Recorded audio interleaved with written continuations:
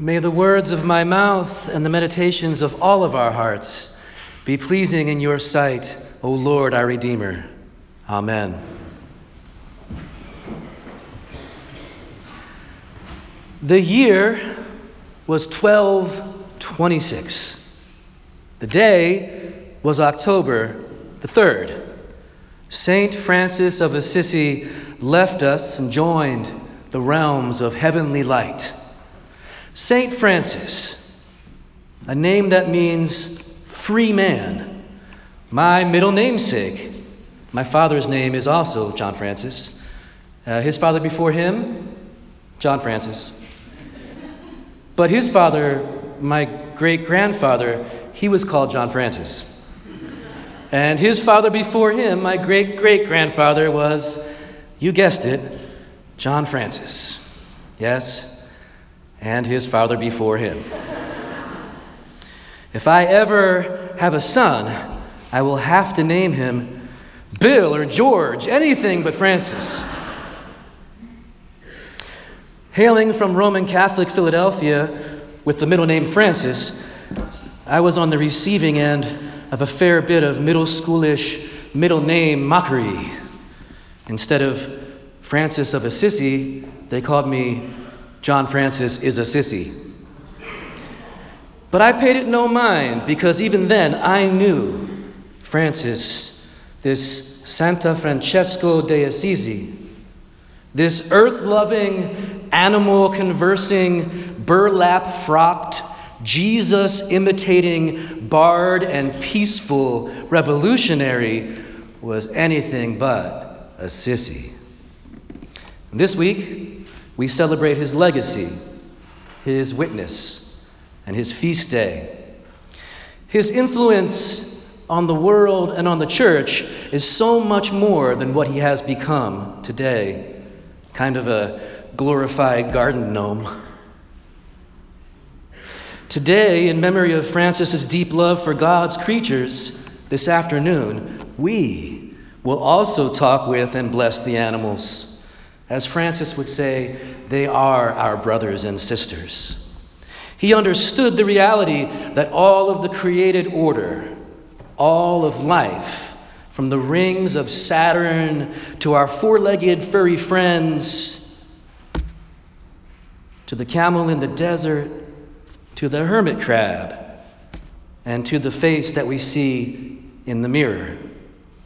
We belong to God, and we belong to one another, wrapped up in a holy bond of mutuality that is, by design, the very stuff of God.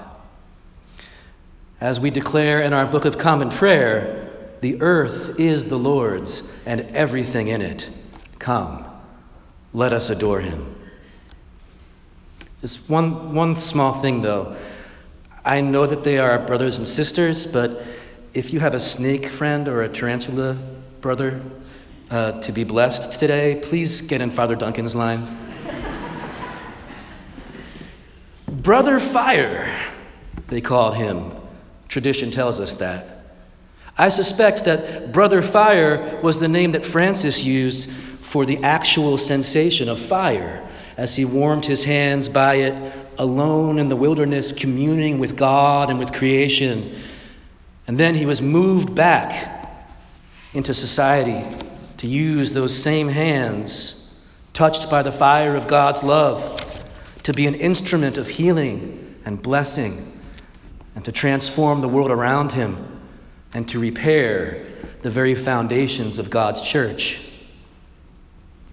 Francis sang, Brother Sun, Sister Moon, Father Sky, Mother Earth, Brother Fire. Because of his respect and blazing love for all of God's creations, it is no wonder that he himself was called Brother Fire. And Brother Fire is right for him because at a very crucial time in history, when the church was in dire need of a new and genuine movement, in dire need of repair, when the foundations of the church, which are faith, hope, and love in the power of Jesus Christ, Brother Fire chose to respond to God's call, to to fan it into flames. In our epistle reading for today, Paul encourages his friend Timothy. He writes, I remind you to fan into flame the gift of God which is in you. So, St. Paul's, I'd like to introduce to you a phrase. If my plan is successful, together, we can insert this phrase into the vernacular of Westfield and in our life together. I'd like it to spark and become a kind of catchphrase. The phrase is, keep it lit.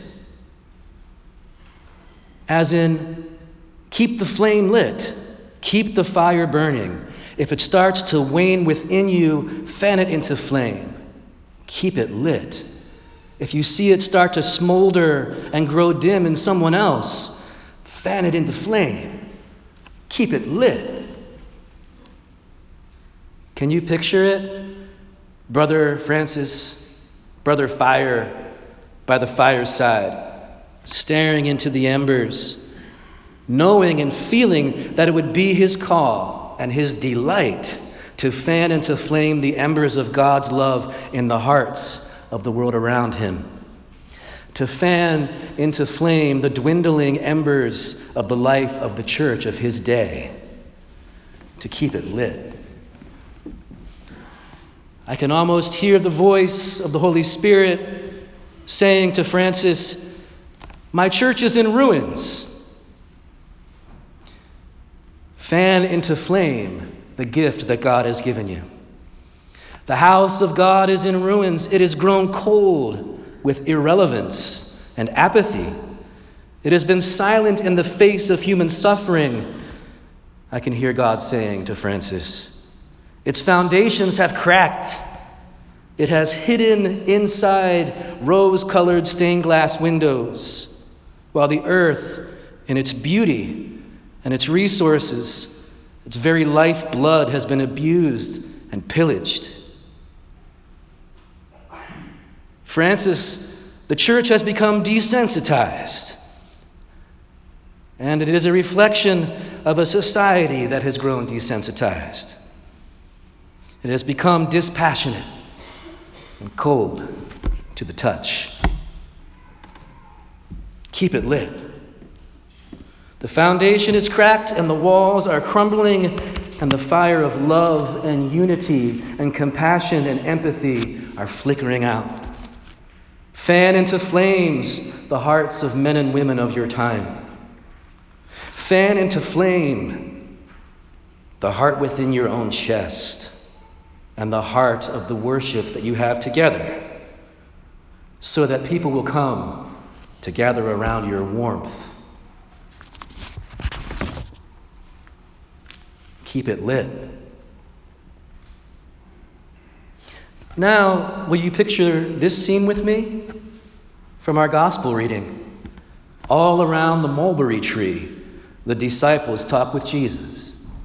His friends and disciples gathered around him there in the countryside, filled with wonder and new zeal and spiritual ambition, wanting to be more like their rabbi and friend, Jesus. And they pleaded with him and they said, Lord, increase our faith.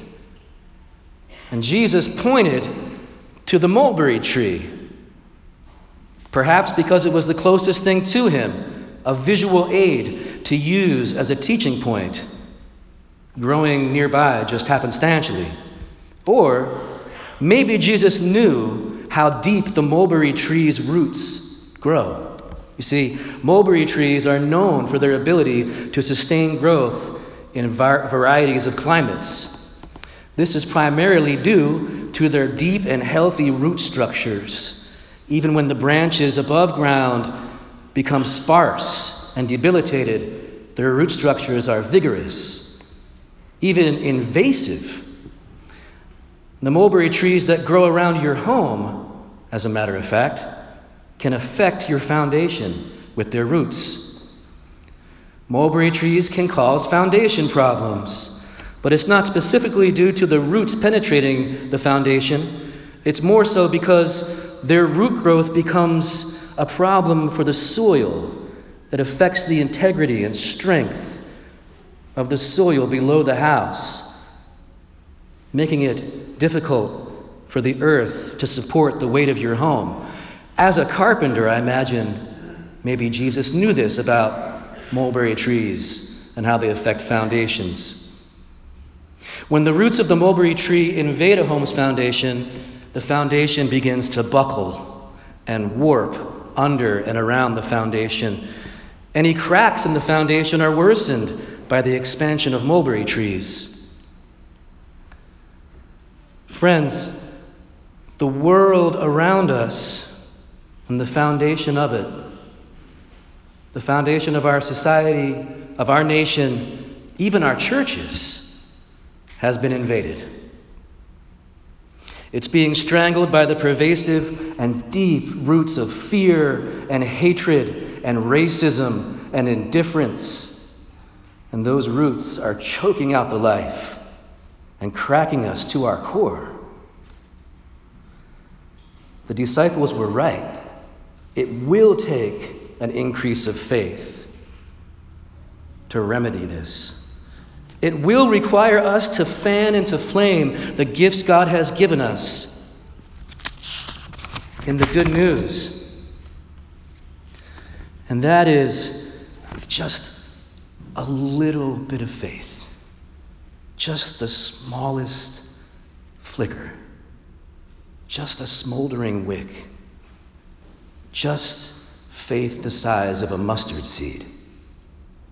With that, we can yank out those roots, root and all. Those knotty and gnarly roots. Every heart, mine and yours, has knots. Some of those knots were tied by other people, some of them were tied by us. But the good news is, with faith, we can yank them out, roots and all. Francis had enough faith to ask God to increase his ability, to increase his faith, so he could say to the human hearts around him, may the fear and doubt and despair that cracks our foundation be uprooted. Fan into flame the gifts God has given you. Keep it lit. Whether we have faith the size of a mustard seed or the glowing embers of the gifts and dreams of God for our lives, we can fan those gifts of God into flame like those first disciples, like St. Francis. We can ask God to increase our faith. And evidence of our request for faith comes when we demonstrate our faith by blowing onto the embers. And we do this by how we give our time, by how we give our resources, by how we give our energies, where our treasure lies. And if we give those things into the kingdom of God, into repairing the foundations of the church, the things that show his love and hope to a world entangled by hatred and despair. And you don't have to be St. Francis. You don't even have to be a saint. You're already a saint if you follow Jesus.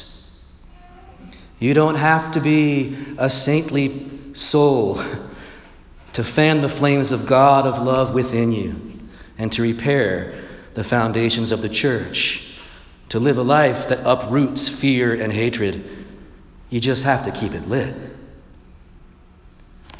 So make us an instrument of your peace. Where there is hatred, let us spread love. Keep it lit. Where there is despair, let us spread hope. Keep it lit. Where there is darkness, let us spread light and keep it lit. Amen.